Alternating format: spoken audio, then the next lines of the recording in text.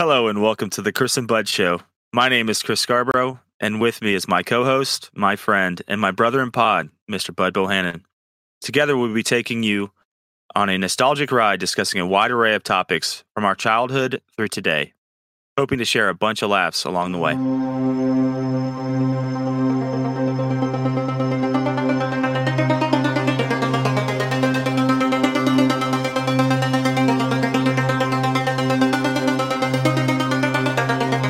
Yeah, you know what time it is. It's time. No, not yet. Can I go now? Yeah, now. It's time for the Chris and Bud Show.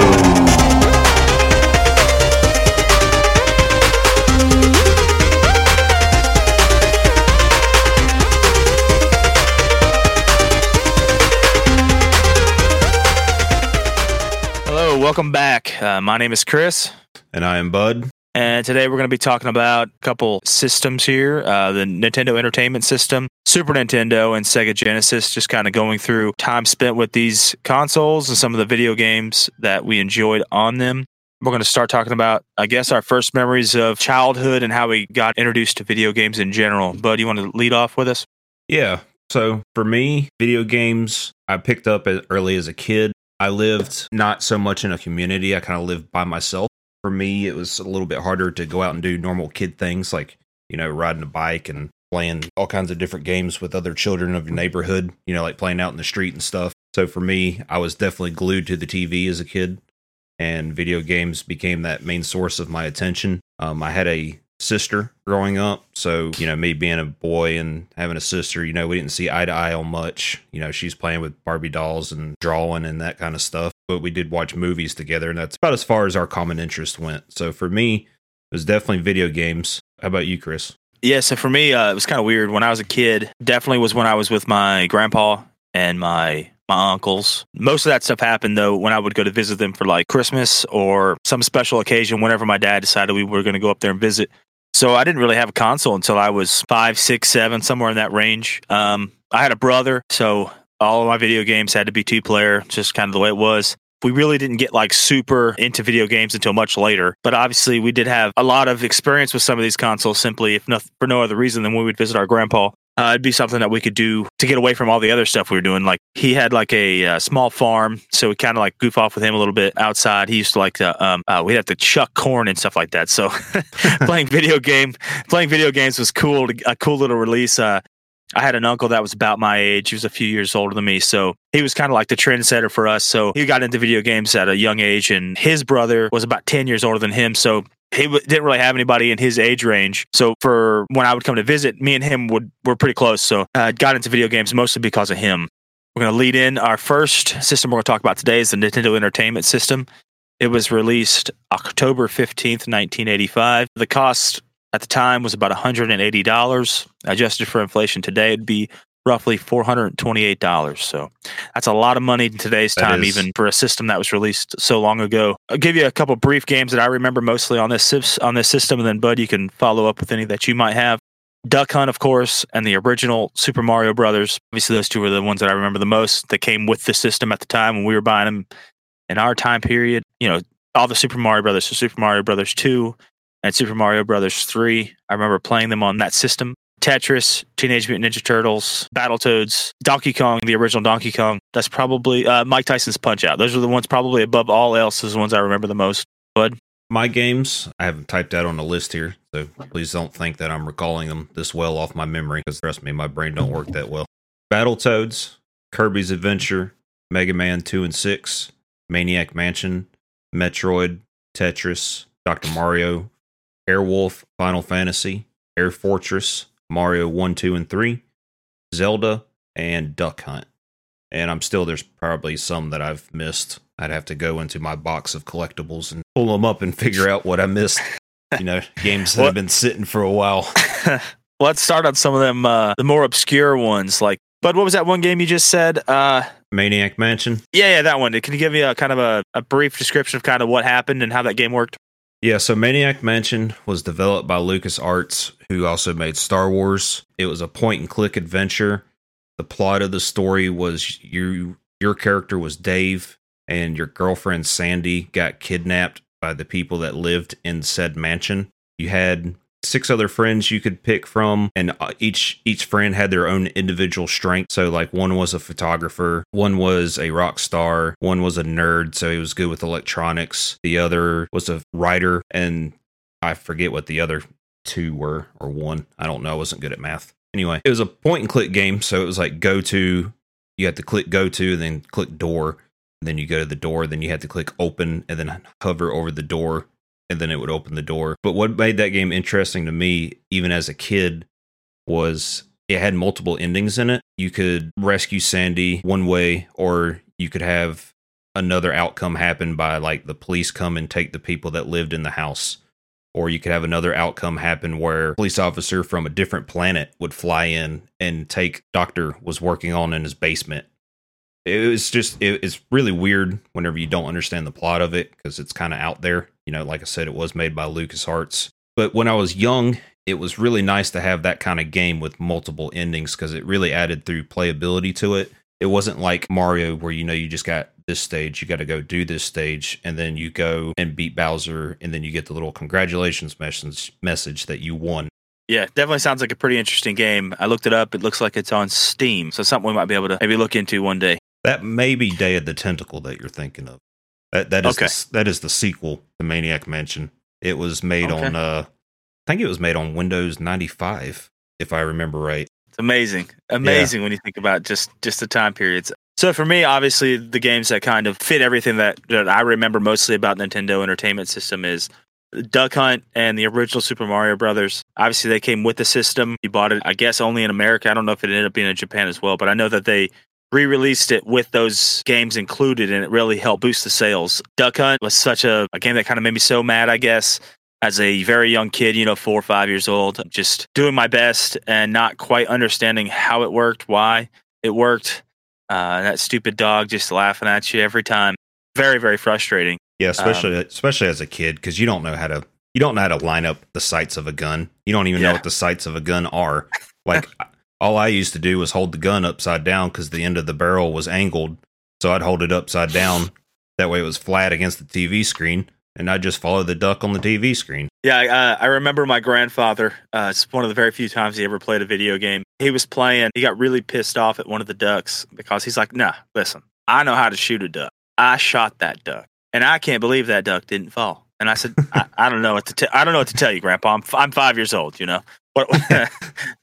So that was the last time I remember him ever really playing a video game. He said, "I'm done with this shit." And he threw it down, and he went and made him a new dining table. That was what he kind of did. He was a man's man. He was always out there lacquering up his table or whatever. So he kind of just gave it up, doing stuff that mattered.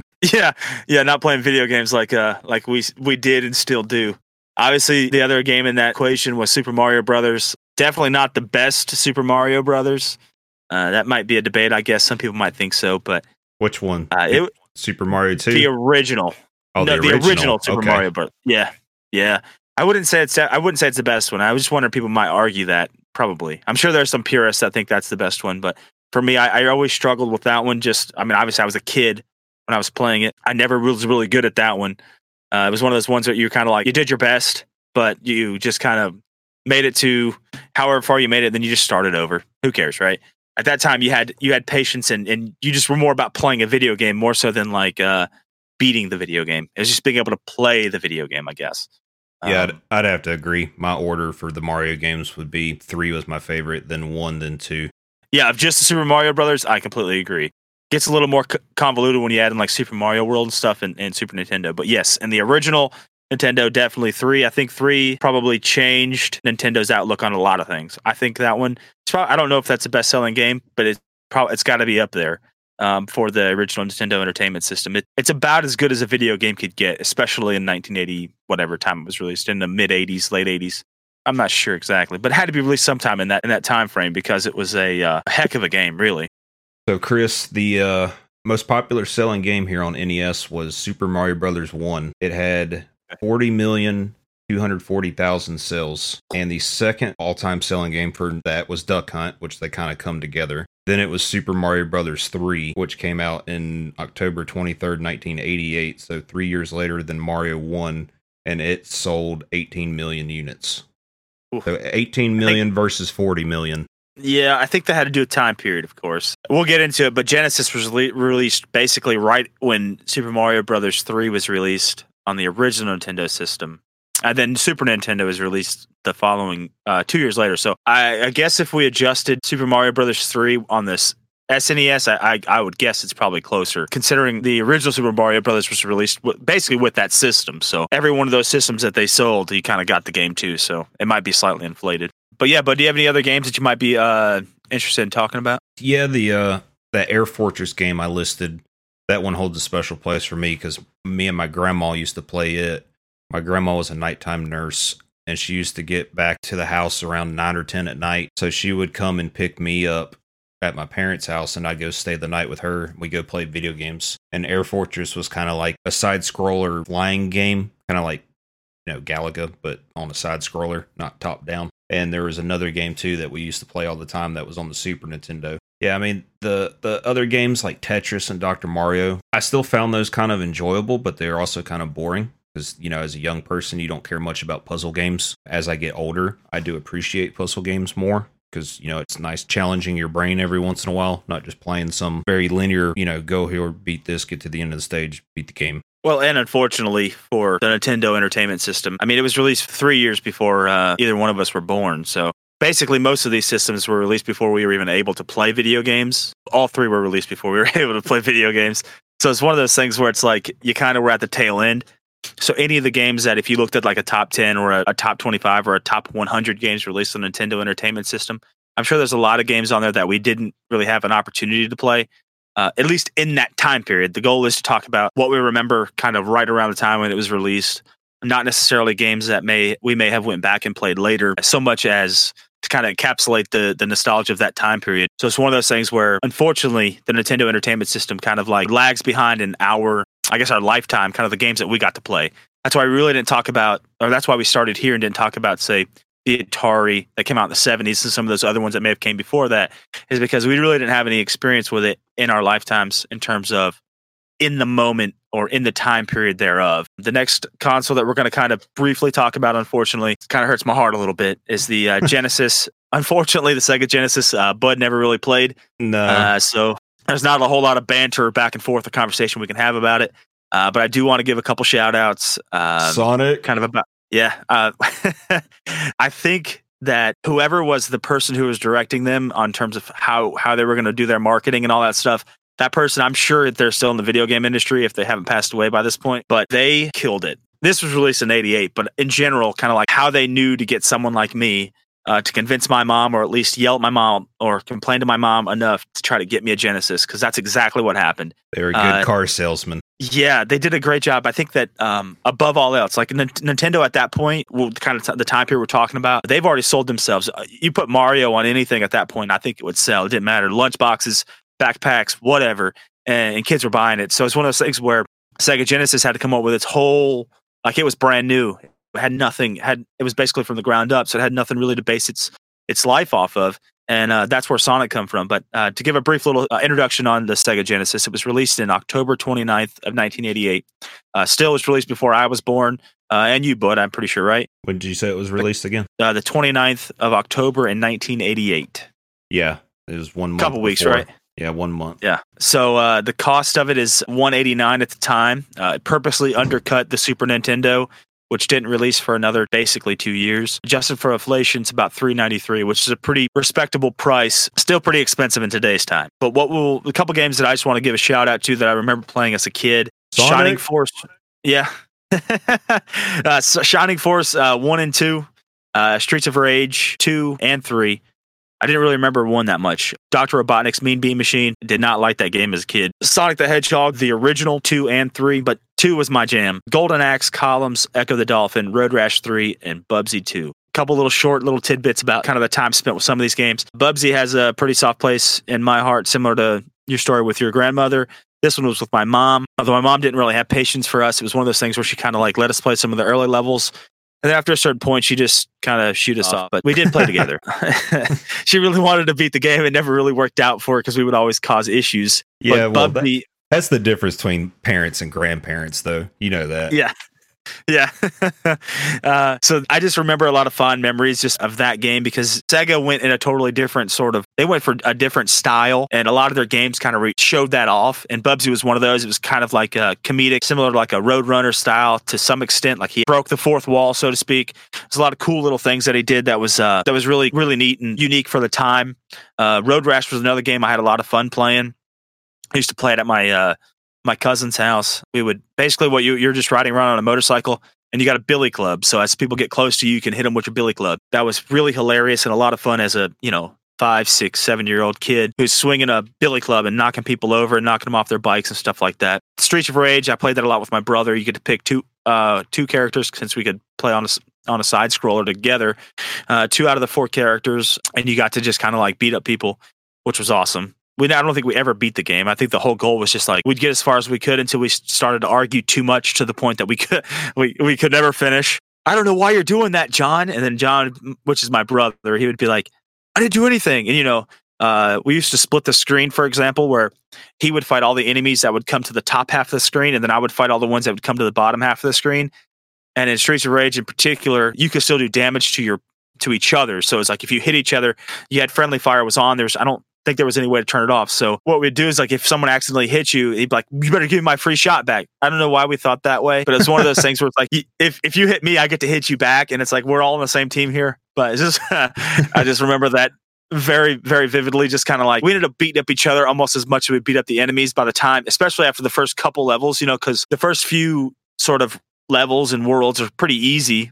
And then after you get to a certain point, it starts to get a little more difficult, of course. And like once you get to like those more difficult ones, you're just kind of like you're so frustrated with each other because you're sitting next to each other in this close quarters, sitting on the floor, laying down, whatever. We used to have one of those old school TVs that sat on the ground, the big old box TVs.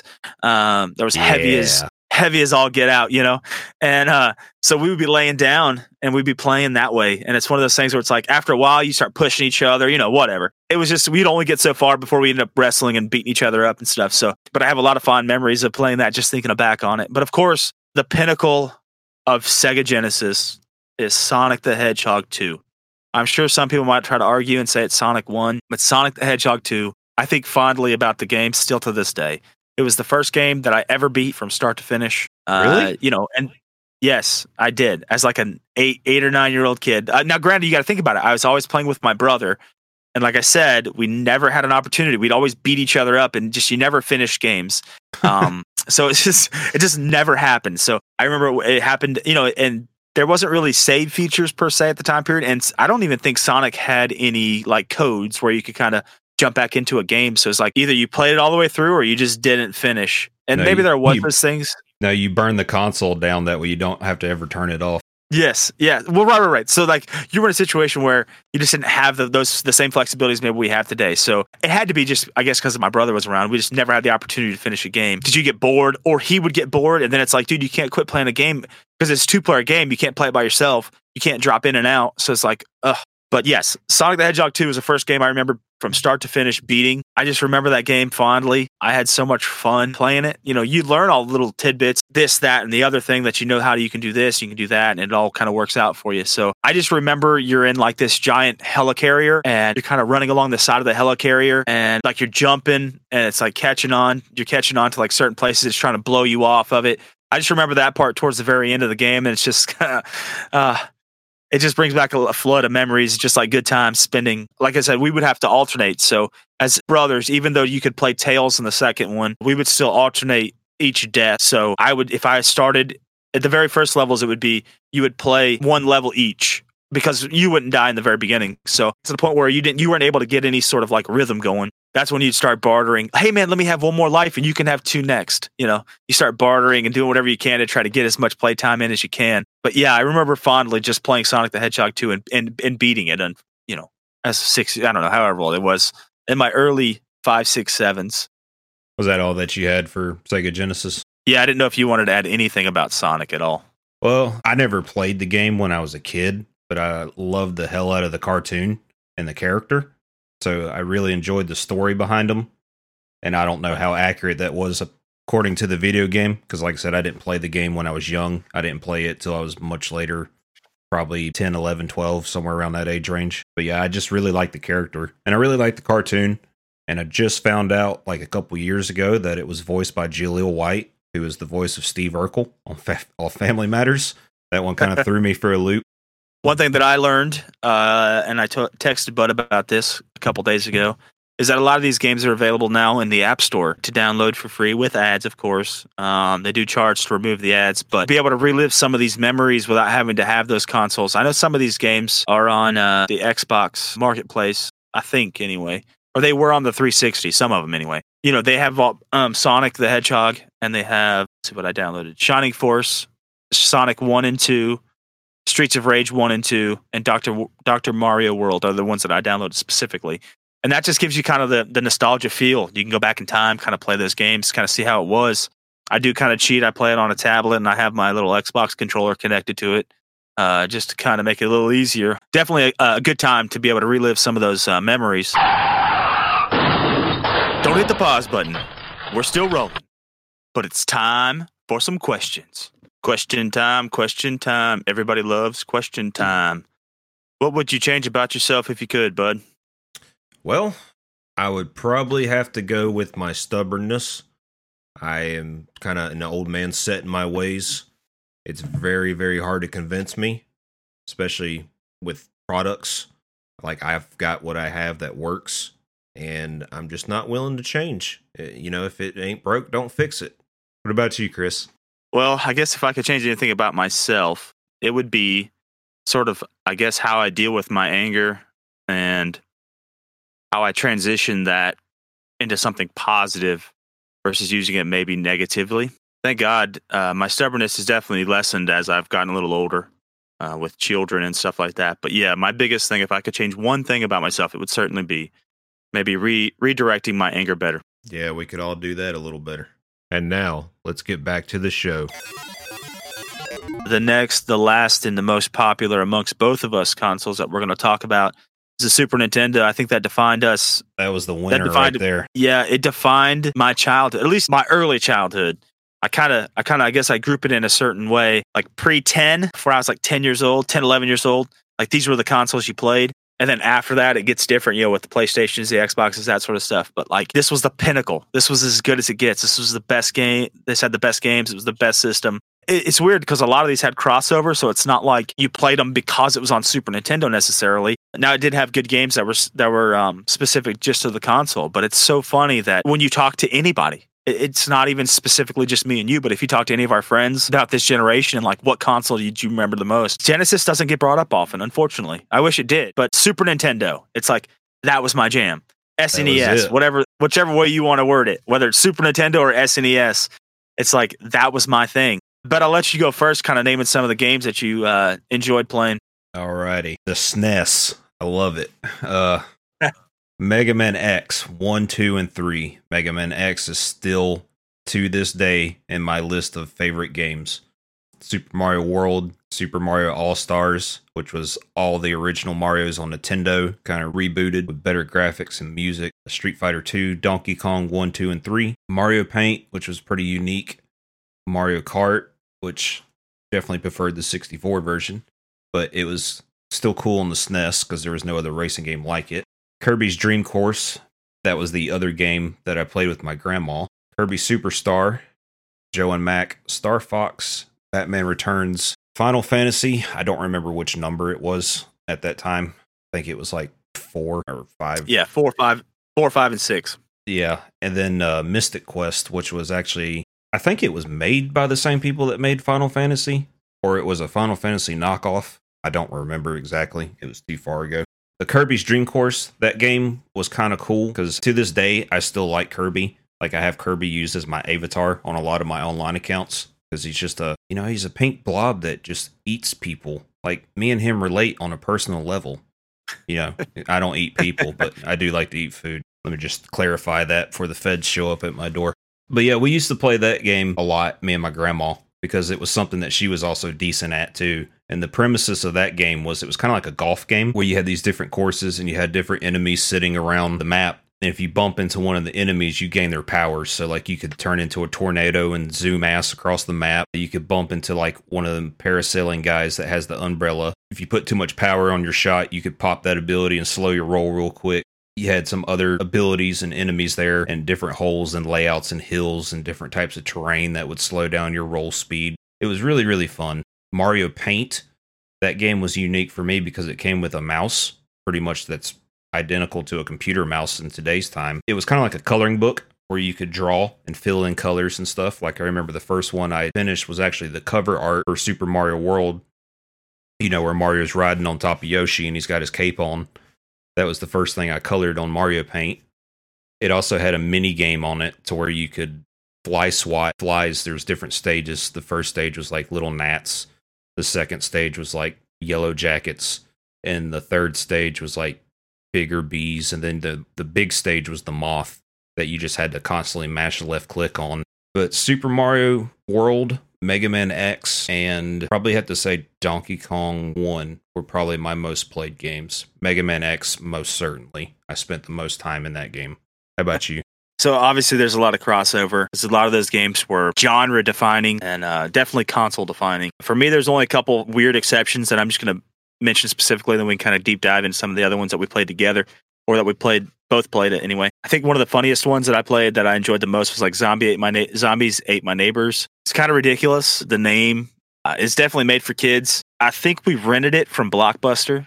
This is obviously the time period where you could rent video games and stuff like that. I can't remember if it was re-rented it or my uncle bought it, but it's one of those things where it's like you just kind of, basically it's a side scroller to some extent. It did have like forward and backwards as well, so it wasn't entirely a side scroller, but it's a top down view, and you're kind of running through like the mall, through your neighborhood. You're killing zombies. You shoot them with like water guns and all this cool stuff. I just really enjoyed playing with my cousins and my uncles and stuff like that. Is it kind of laid out like Zelda? Yeah, it would be similar to Zelda in a lot of ways. It's but it's more. I don't want to say fast paced, but like it's not story driven and like Zelda is. It's more just kind of like, but the top down view where you kind of like, instead of like when you're inside the mall, obviously they're not going to like, you're not doing a behind your back shot like we do now in a third person shot.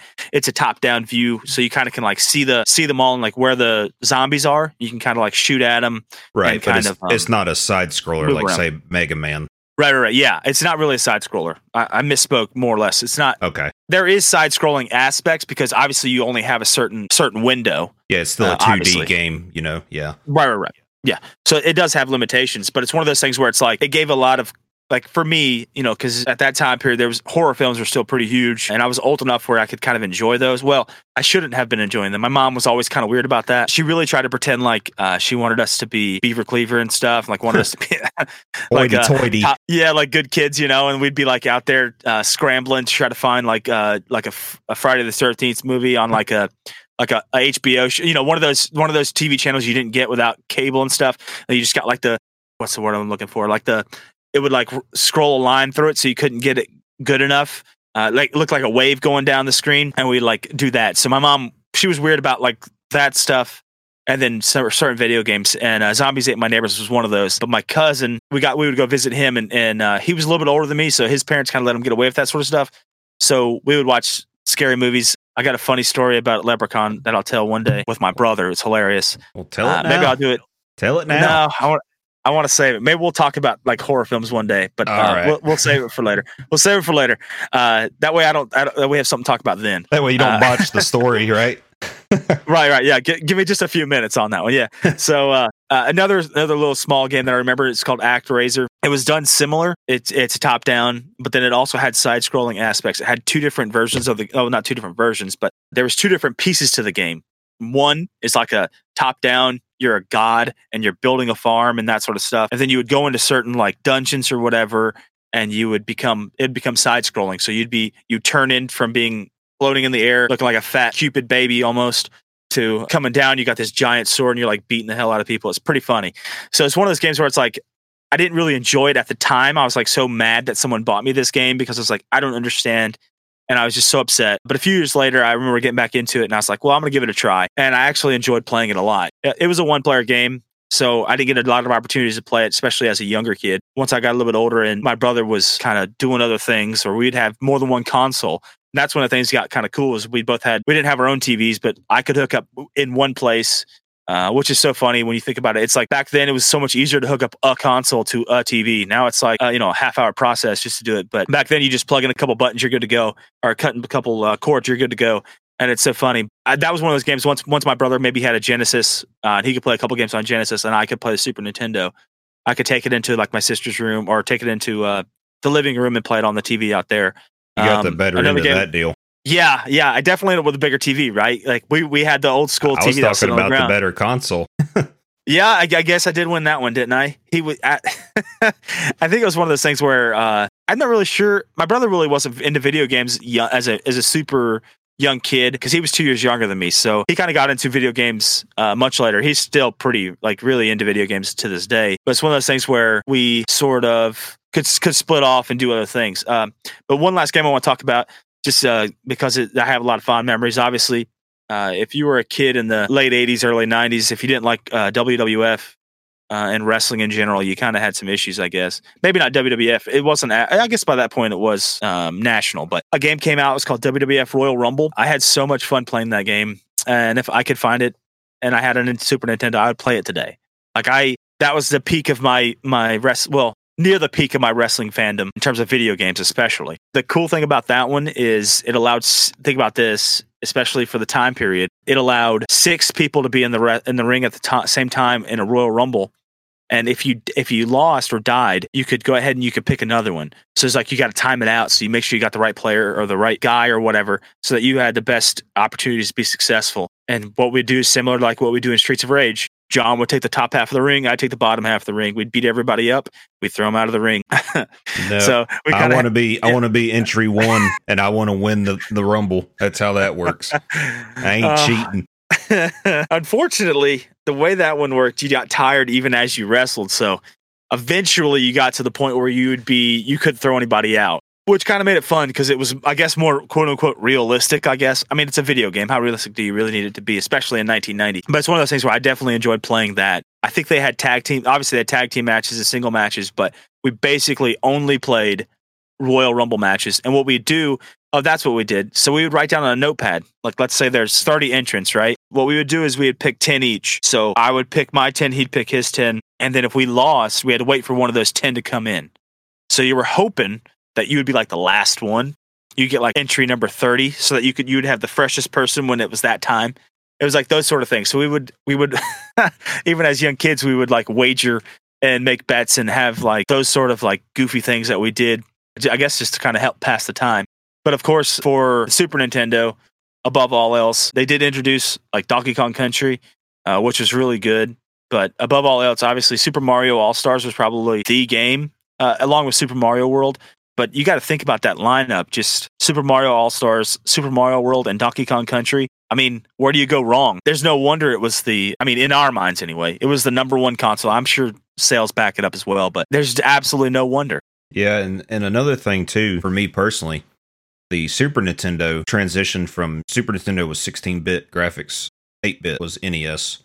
So the music was also a lot better too on Super Nintendo. And even as a young kid, I've always loved music, and I am a huge music fanatic now. You know, I'm a big audio nerd. I'm a big tech nerd. So those things kind of go hand in hand for me. But Mega Man X, another reason it's probably one of my top favorite games, is the soundtrack to that game. All the boss themes just sound amazing. And even when you go back to Super Mario All-Stars, that revamped music sounds better on the Super Nintendo than it does on the NES console. And then you look at the graphics where everything looks, more smooth and rounded. Mario doesn't look super blocky. It really excelled the experience playing Mario 3 on Super Nintendo than what I remembered playing Mario 3 on NES. And, for me, it was probably only like a 1 or 2 year difference from when I played those games. Because, like you said, the NES was already released and launched before we were born. Yeah, it was towards the end of its actual life cycle.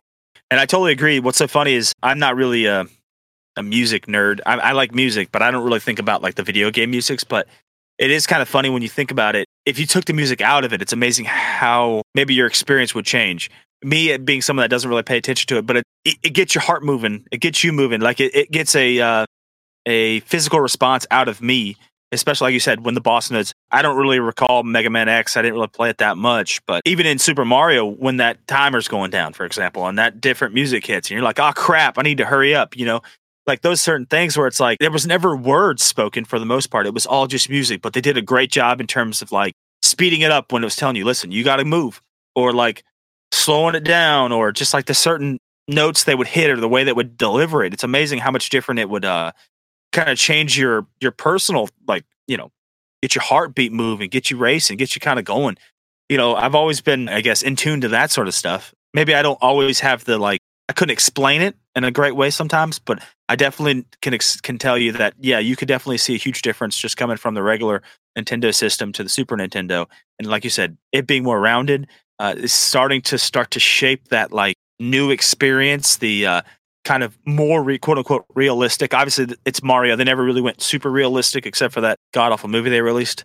But other than and the cartoon show, so they never went super duper realistic, but they did a better job of trying to round it off and make it just overall, like you said, it's way more crisp, and that's very noticeable in Super Mario World, for example.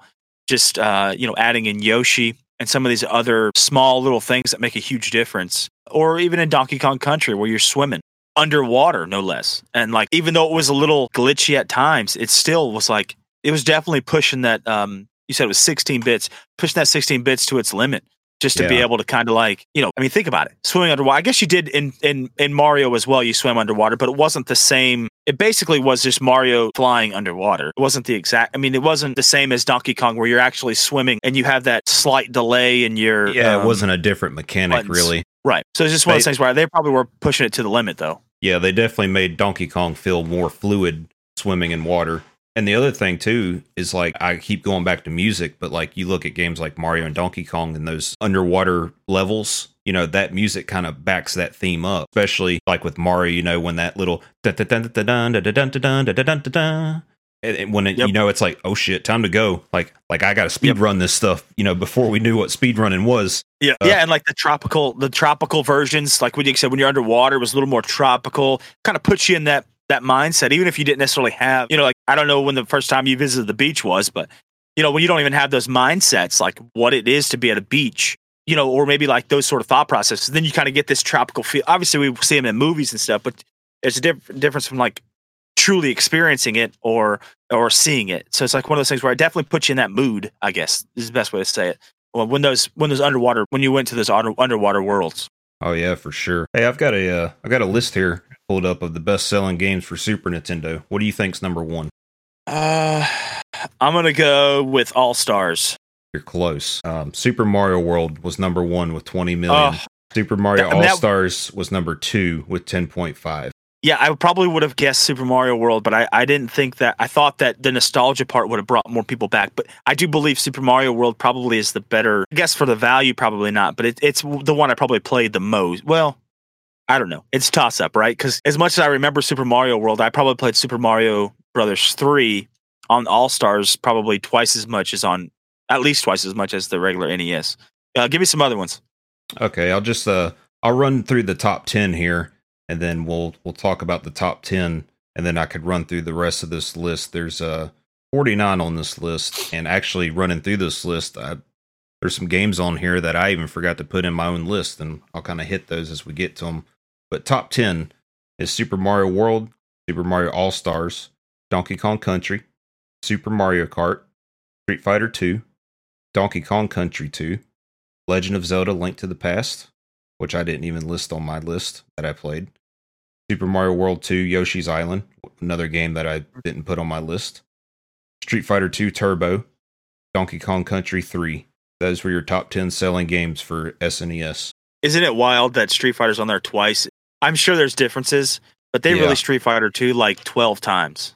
Well, that's because Street Fighter was doing quote-unquote DLCs before DLC was a thing. I mean, Street Fighter, once we get into like Street Fighter 3, there's like 6 different versions of that game. Yeah, it's crazy to think about, and that they all did well. Like, that's the thing. It's like, it's not like, I mean, I'm sure there's some bombs in there, don't get me wrong, but I'm saying like, if you just generally look through all of them, it's amazing how well they've kind of stood the test of time and has been successful. Obviously, this Street Fighter 2 is still played to this day in esports, I would guess, right? I know Paul was doing it pretty, at least in tournaments and stuff, for a while there. So it's kind of amazing to think that, I mean, this game came out, I don't know exactly when, but it was in the 90s, very early 90s, maybe the late 80s, and it's still rolling today. Yeah, Street Fighter 2 World Warrior was 1992, and Street Fighter 2 Turbo, which is the more popular one, I think, at least in my opinion, is 1993. So we're talking about at least 17 years. Yeah, but we're talking about 17 years ago. Yeah. You know what I'm saying? Or no, 27 years ago. I apologize. 27 years ago. So you're talking about something that's, this thing can do everything in the world now. I mean, it can smoke, it can drink, it can do everything. It can rent a darn car it's amazing, and it's still played to this day. Obviously, a couple other games like on there, the Donkey Kong, and that's the one I probably played the most was the original Donkey Kong Country. I know you had some more experience with the Donkey Kong Country 2 and 3. If you want to talk about that a little bit. Yeah, I don't remember much about Donkey Kong 2, honestly. I do remember it was a little more interactive. The staging was a little better. I do remember a decent amount of Donkey Kong 3 because it introduced new characters to the list. It had the baby Kong in the blue nightgown. I think his name was Diddy or Pity, or I don't remember exactly. And it also introduced Trixie, who was the girl monkey. I think it was Diddy's niece or Donkey's niece, if I remember right. But it also added a couple new mechanics with her. She could hover across the map, which changed that game drastically for me as far as the hovering goes. And the stage layout was a lot different. The bosses were more fun. And that's saying a lot because even the bosses in the original Donkey Kong Country were all pretty fun and unique, more so than bosses like in Mario, you know what I mean? Like Bowser. I mean, you can only kill Bowser the same way 8 times, 8 stages in the game. It's all the same. As far as Donkey Kong, I had a lot of fun with those 3 games. My roommate, he is a Donkey Kong 1 fanatic. He prided himself on that being his first game that he used to complete and run back and forth, in 100% completion, before achievements were a thing. That was the goal in single player games was, can you beat a game 100%, front to back and know the ins and outs of that game. And that was Donkey Kong 1. That's amazing. Give a couple quick ones on there. So in Donkey Kong 2, Country 2, it was obviously Diddy was already there, but it introduced Dixie at the time. And then they introduced in the third one, I lost that one. I apologize. I lost it. You can keep going. I think it was Trixie. Kitty Kong. It's Kitty Kong. Okay, yeah. Kitty Kong. Yeah, I apologize. I found it. Kitty Kong. Yeah, I like I said, I didn't have a whole lot of experience with the second or the third one. When I was a kid, quick little story about Donkey Kong. I went to my uncle's house, my grandfather's house, really, and my uncle, which is the one that's only a couple years older than me, he got a Super Nintendo with Donkey Kong. That came with Donkey Kong Country, came with the game, with that system, and he got that for Christmas. And I remember just being so pissed off.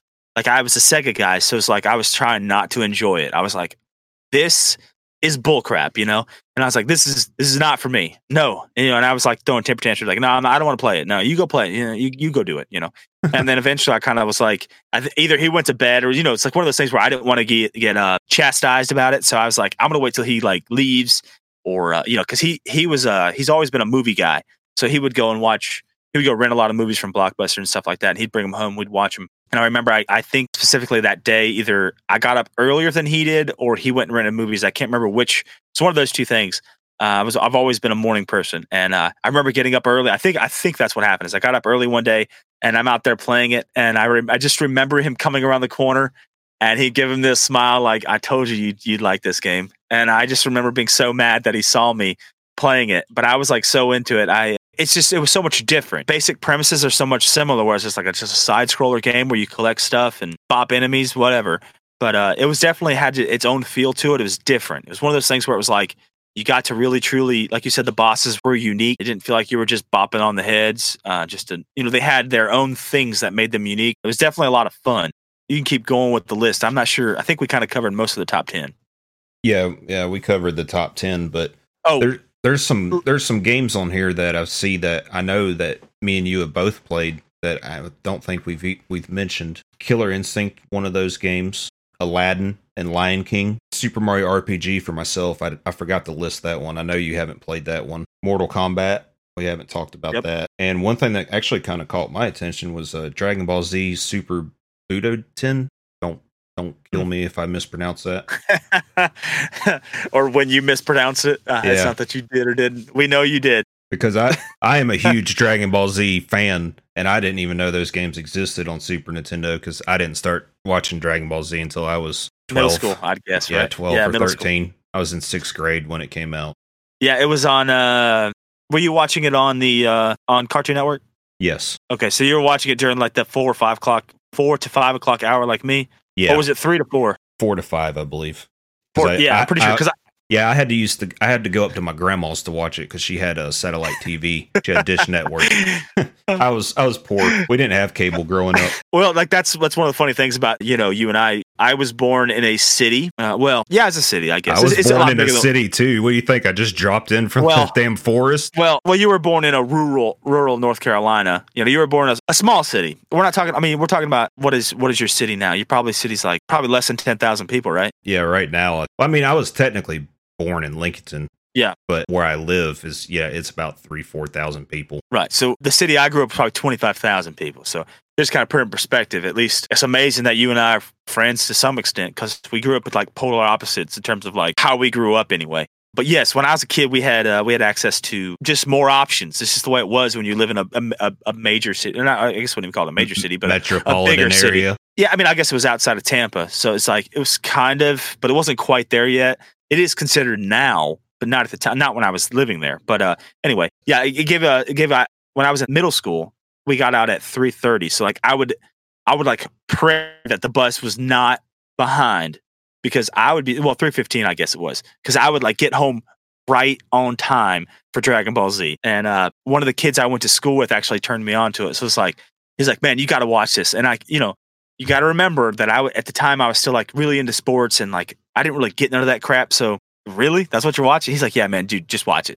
I guess he convinced my brother enough that my brother started watching it, and then I started watching it with him. So yeah, I didn't get into it until I was about the same age, 11, 12, 13, somewhere. I guess it was 11 or 12 because I was definitely in middle school. Yeah, because at that time we had pretty much just dropped the whole cartoons. Watching like Saturday morning cartoons and stuff like that. We were starting to kind of grow up into be young teenagers, kind of like how everything embarrasses you, your parents start to embarrass you, that whole phase of your life. So when someone says, hey man, watch Dragon Ball Z, and you're like, bro, that's a cartoon. I'm too old for that. And they're like, no, man, it's not a cartoon. It's an anime. And I'm like, what the hell is that? Right. Yeah. It's kind of funny, because I know we've segued a little bit here, but it's just kind of funny to think back, I guess, to that time period of my life. And it's just, my parents had just bought a house and I was just getting used to like, I guess that was part of it. So like my parents had just bought the house a few years, I guess maybe a year, or right around that time period. I'm meeting all these new people, these new kids I never met. I live on obviously we live on a street, but I live on like in a neighborhood, and I had like 10 or 15 kids that live on my street with me. So it's like, you start to expand a little bit. You're starting to think about new things. And I guess they convinced me one day, and he's like, yeah, man, it's cool. And same thing. A lot of these kids didn't have brothers, so they didn't grow up with an annoying brother that was 2 years younger than you, whereas I did. So it's one of those things where it's like, I guess we started to bond over weird things, and that was one of those weird things. And I was so surprised. That was a game that I ended up liking, but or a TV series I ended up liking. But to kind of get back on track, Lion King and Aladdin, yeah, it's kind of funny. I obviously those sales were 100% influenced by the movies and not necessarily by gameplay. Yeah, but they weren't terrible for what they were. No, they weren't. We also talked about Mortal Kombat, or you also mentioned Mortal Kombat. That one, I think I played more than any of the fighting games. I never really got into Street. I mean, I'd be button mashing on Street Fighter. And I get there's a lot more to it than that. But I'd be button mashing on every fighting game.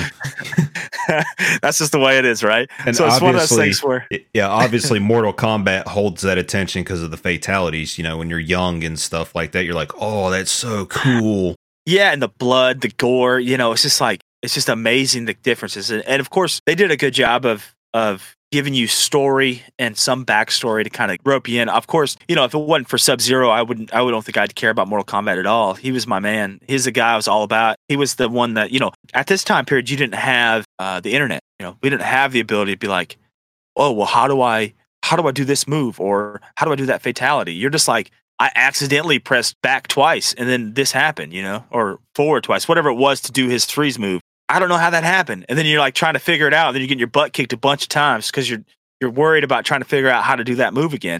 I know they had some books that would have all that stuff listed in it, but yeah, we had magazines. We had to read. But but you got to think about YouTube videos, right? As a 6-year-old kid, how long am I going to pay attention to reading before I'm just like, F this, I'm going to figure it out myself, whatever. They don't know anything. So you just kind of gave up.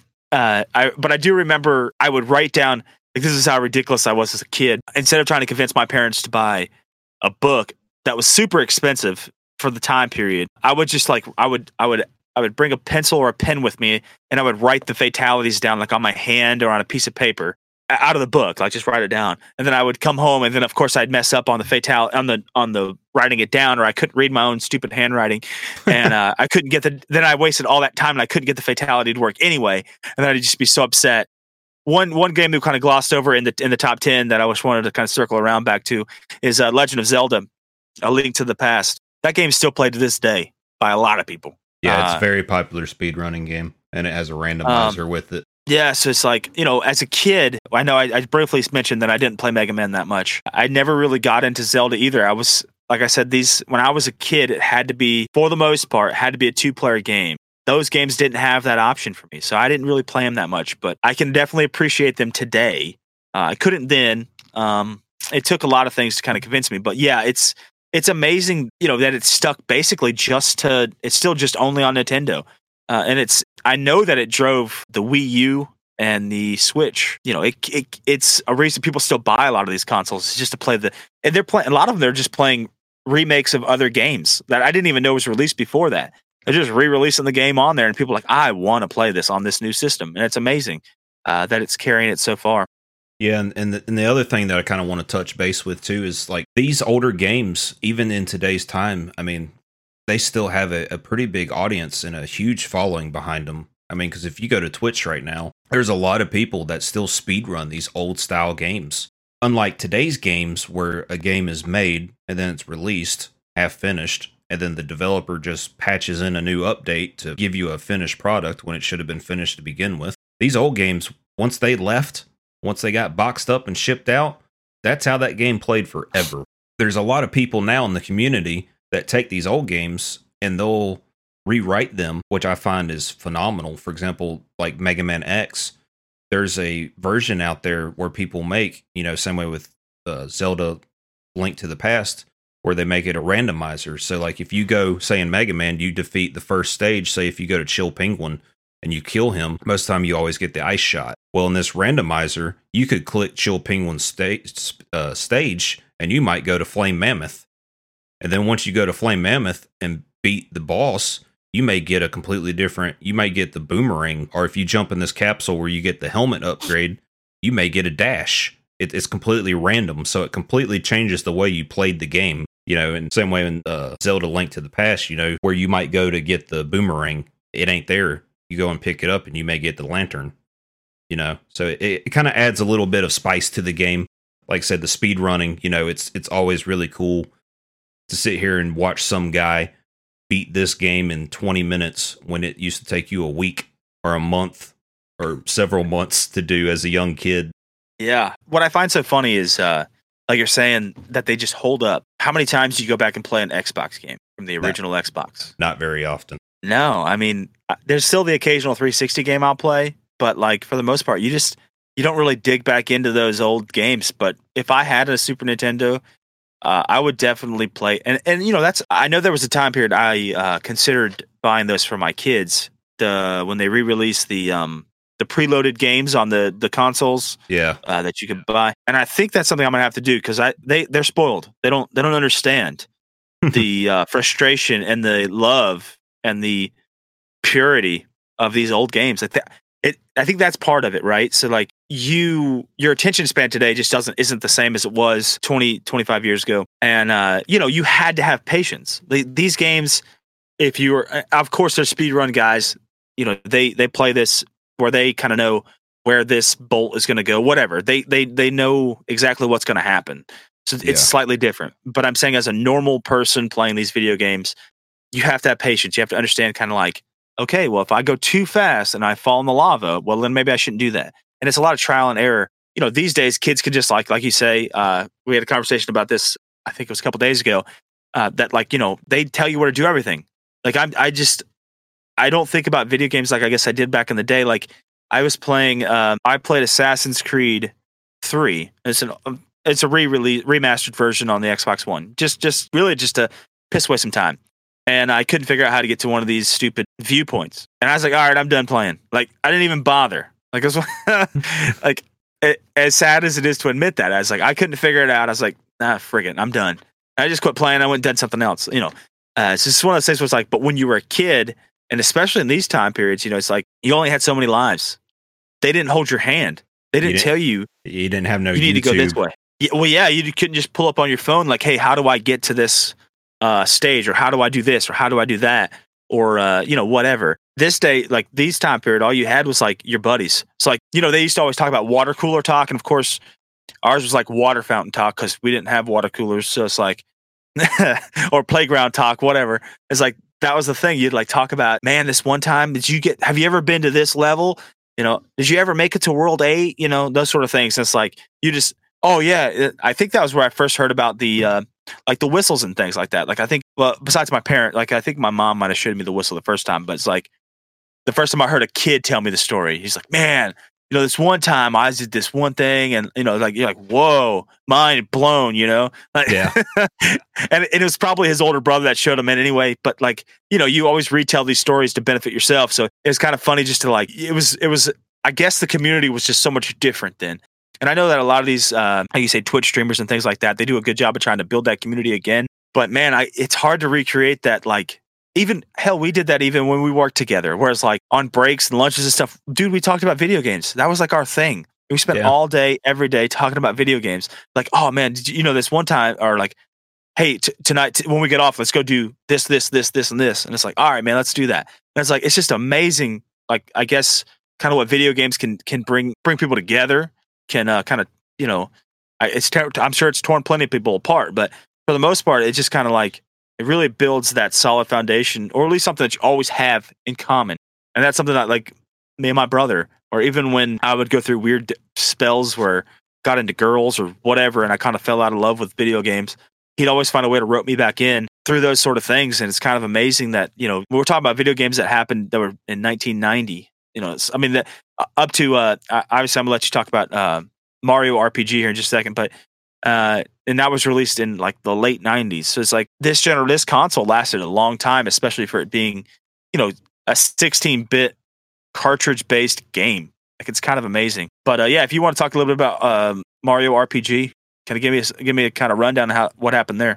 Just to touch on what you just said a little bit there, but in today's time, like if you're playing a story game and you get stuck, you don't know where to go, you just pull out your phone, you YouTube how to get to blah, blah, blah. And you figure it out, and then you just play the game, and that's about it. Like you said, though, back in those days, it was, you get stuck on a stage, you go to school, you talk to your homies, and maybe somebody's got to that stage, and they tell you how to do it. And how video games themselves just make memories. And memories is one of these things that people kind of often overlook in human society, because we're too busy chasing money, or we're chasing success, or fame, or women, or whatever your poison is. There's a lot of distractions in life. Memories are something that you can't really buy. It's, to me, memories it's a very important part of my life, because those are the things that you look back on and you have positive thoughts, you have negative thoughts, you build from memories.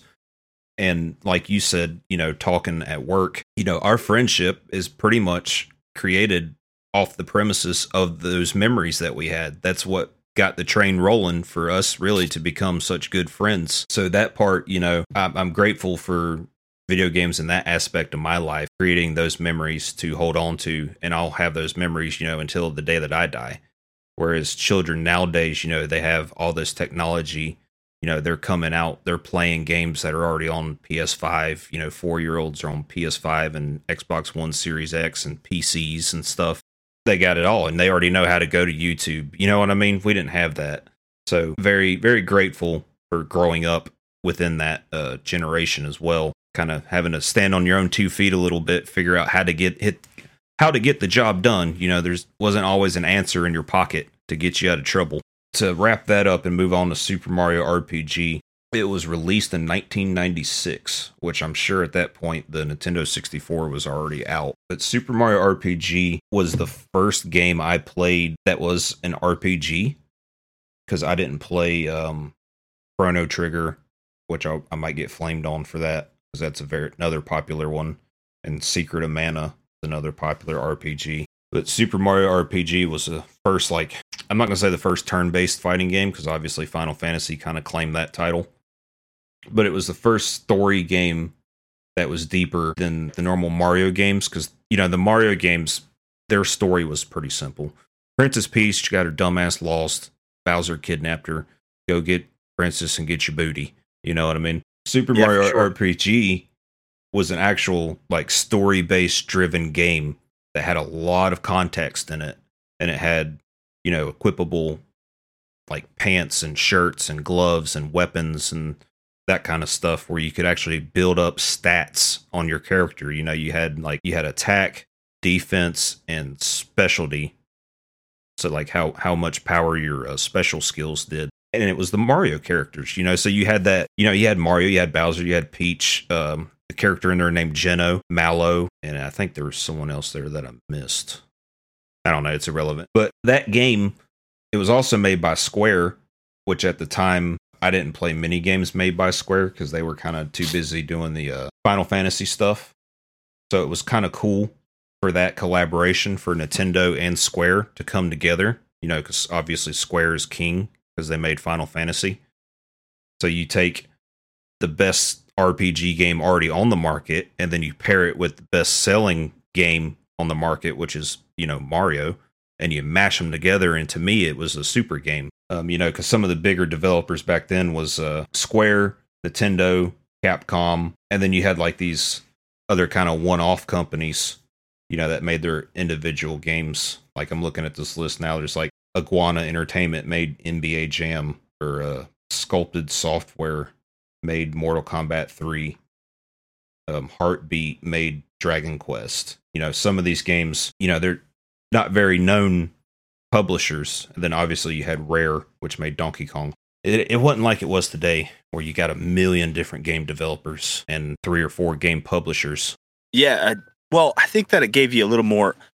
Well, I guess not, but it's one of those things where I feel like definitely in that time period, cool thing was if you had a good idea, I think that you had an opportunity. And obviously today we have almost an influx of too many games, but yeah, it's amazing. I never got a chance to play Mario RPG. I think had it been released 3 years earlier, it would have been a huge game. I think that was the unfortunate. I mean, I'm sure it still did okay, but like I said, Nintendo 64 was already out. People were already playing, you know, Mario 64.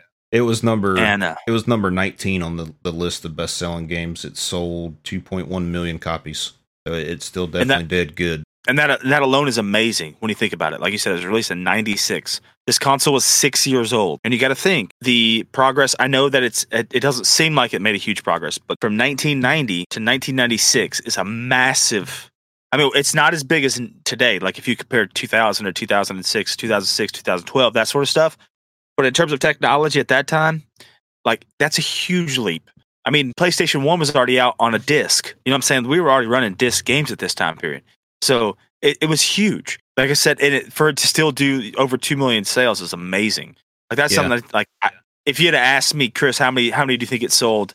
I would have been way off because I would have not guessed that many because it was, and I guess it may have done well just because a lot of these, we were young still. So we didn't get always the newest thing at the time period. You know, now we could, if we wanted to, I guess we could go out and buy any console we want to. Back then, not so much. It was one of those situations where you had to beg your parents or hope.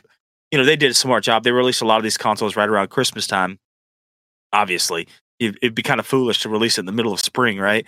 So it's one of those things where it's like they did a good job of releasing it when it needed to be released to be as, you know, successful as possible. Even though they can't seem to make consoles these days, I don't understand that one.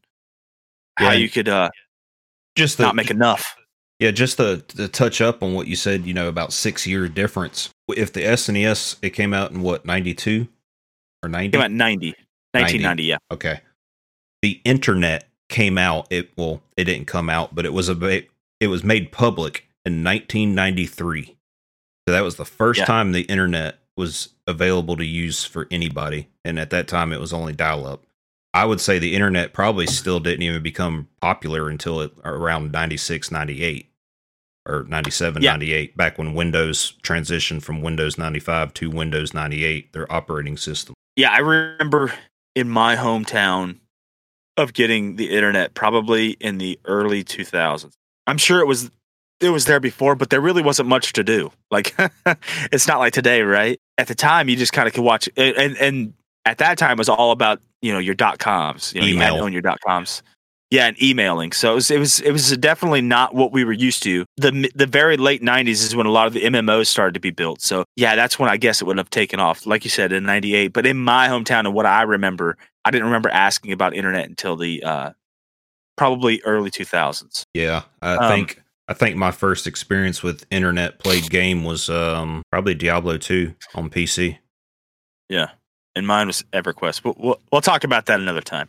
We've done a pretty good job here on Super Nintendo. I'm sure there's some other games that other people can mention that they've enjoyed or played. A lot of this, Tiny Toon Adventure is another one that was kind of goofy for us as kids. Yeah, I forgot all about that one. I got a list here, but I wrote down anything that kind of resembled anything we might know. But yeah, Tiny Toon Adventures, you said it had like a football game. It's hard to remember because I haven't played it probably since I was like 6. Like I didn't buy the game. It's probably a game I rented from Blockbuster or something. They used to let you rent it for like 4 days or 5 days or something. So, and we had school and other things that would go on, so you didn't get to play as much as maybe you'd like to. But anything you remember about Tiny Toons? I don't remember much about the game. I remember the intro stage. You were stuck in the high school and you had to get away. I remember the train. I remember the minecart after the train, the mini games in between the stages mainly. I still don't remember the last level. I don't even know if I beat the game, to be honest with you. I probably have, but I still have it. Like, all these consoles we're talking about today, I still have the original hardware. I still have all my games for them. They're actually sitting on my, what's that fancy word, a media console underneath your TV. Oh. Yeah. I've done grown up in the world. I'm uppity. Maybe one day we'll have to take some, we might have to do some speed runs. Yeah, man, because I got the front loader NES, the top loader NES, the SNES, the 64, the Dreamcast. They're all sitting up there, ready to go. Right, they're hooked up, ready to rock and roll. So you just come on over, and we'll make this podcast a reality. That's right. Any other parting or final thought processes, or any final words about this generation? I know we lumped technically 2 generations together with the NES, Super Nintendo, and the Sega Genesis, but unfortunately we didn't have a lot of time with the NES, so it's tough to kind of break that generation up because, and quite frankly, no other real video game console broke through in that generation besides them.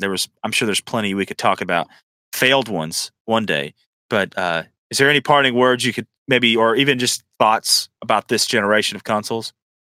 About the only thing I can say that I haven't said already was just, I think they were released in a time period that just met really well with my own time period. I was just the right age when these consoles came out. The games is just what made the consoles so good.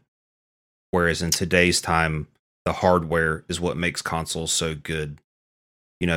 Games in today's time, I don't want to sound like an old man, but all of the games now, they've already been done. They're kind of played out. You know what I mean? We're on like the 7th Halo game and the 6th Gears of War game and we're just playing a bunch of sequels. It's very hard for games nowadays to come out with something new and invigorating. Whereas back then, about every game was new and invigorating. Even every Mario game was new and invigorating, and it was still Mario. It was still a sequel, kind of. Yeah, so I guess my parting words would be, like you say, it was like the perfect time. These video games and the consoles kind of grew with us, right? Like, in general, specifically talking about like the current like timeline we are on, it's like we age perfectly to kind of grow into each of the consoles as they seem to be released. Kind of amazing when you think about it. But like the pure innocence of a lot of these. Obviously, you got some crazy ones that were a little more out there, Mortal Kombat and that sort of stuff. But they tended to give you just enough, but not too much. For the most part, a lot of this had so much innocence and purity, and just I don't know, they just kind of hit you in the feels. It's it's kind of amazing, because like when I was a kid, all these were like, if you talk to my dad, and you've met my dad, if you talk to my dad, he's one of those guys. He's like, that's bullshit. You don't need to be playing that crap, that sort of thing. That's just kind of how my dad is. Yeah. Those are for kids, and I'm like, Dad, I am a kid, This is like, so this is parents forget that sometimes. Yeah, it's like, well, Dad, they're made for me. That's kind of how it is. But yeah, it like you said, it came out perfectly at the right time. I mean, granted, we was a little bit behind the times, at least in this generation. It couldn't have probably been timed out any better. It was just like, I have so many fond memories of like spending time, and it's not just my brother. I do have a lot of fond memories of playing with my brother. Some with my mom. Like I said, she played a lot of video games with us. She would play Sonic with us as well. I didn't mention that, but I didn't mention she played Bubsy. But we had a lot of fun. Just like I said, and she loved Columns. That was her jam, by the way. We'll get that out there. She loved Columns. She'd play the heck out of that game. Of course, it's a puzzle game. So like me, I'm like, Mom, for the love of God, can we play something else? I am over this, I can only watch the darn things fall so many times. But just the like you said, the memories that's if there's nothing else, we have that. Like at the end of the day, when we see each other, when you see people you haven't seen in a while, it's not like, hey, what are you doing? What did you do yesterday? It's like, do you remember this one time when we did this one thing? You're talking about memories and things that you did together, and like, I can remember distinctly playing with so many of my like. I didn't really play with friends really on video games at this time, but like my brother, my cousins, my uncles, my mom, and just like those time periods, like that time in my life, I can, I'd go back and do it again. Like if I could, I'd go back and I'd do it again. Like that time period, I was so innocent. So it's such a unique time in the world. It's just amazing. If you made it this far, we appreciate it. Thank you for listening to the Chris and Bud Show. This has been our pleasure. Don't forget to follow us on Twitter at the Chris and Bud Show 1. At Deliberate88 and at BudB88. Thank you for listening, and we'll see you next week.